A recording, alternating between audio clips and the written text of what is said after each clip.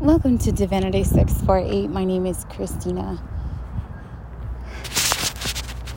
Today is Friday, October the 13th, 2023. It is 6:03 in the morning. So, before I start my day, I just had to share some information I got from my grandmother. So I got up very, very, very early and started my day very early. And my grandmother's number one message to me was, number one, the energy of the bison is significant, especially to those who have first walkers ancestral ties, right? Lakota people, Navajo people, indigenous people, Native Americans, whatever terms you want to give them. But the original walkers, right? So the energy of the bison is significant. And a few years ago, I did a channeling about, actually last year, I did a channeling about the ancestors have awakened, right? I worked in Freetown one day and had this amazing experience, and then I got to understand a little bit more about things on that side of the family. And today I was reminded channelings are never they don't always expire, right? Sometimes you get downloads of information and the energy is significant year after year because karmic energy, karmic cycles, and energy in itself just continuously repeats.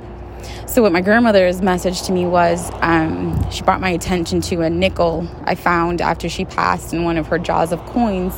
And on one side, it's the Native American chief. And on the other side, it's a bison. And it's a very old nickel. And she was reminding me, she's like, this is the energy of the bison. She said, you're going to go into work, and without wanting to, your tongue is going to tell someone something untrue. And when you tell that person something untrue, just know that you are mirroring the energy that's being reflected back at you.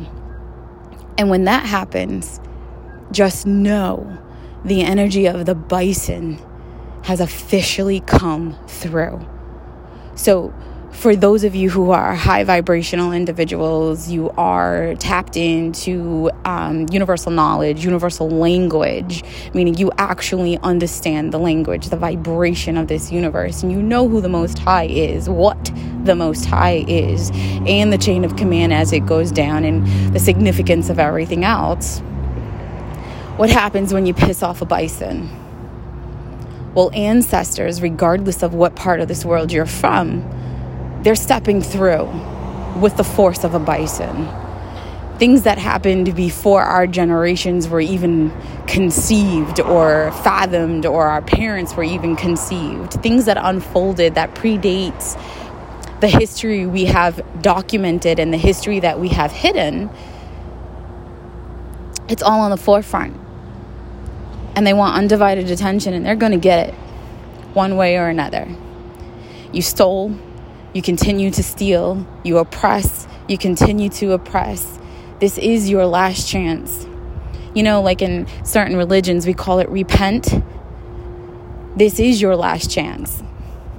For those who are high vibrational, enjoy your day, enjoy these amazing vibes. You should be waking up feeling energetic, tapped into your loved ones, feeling their presence.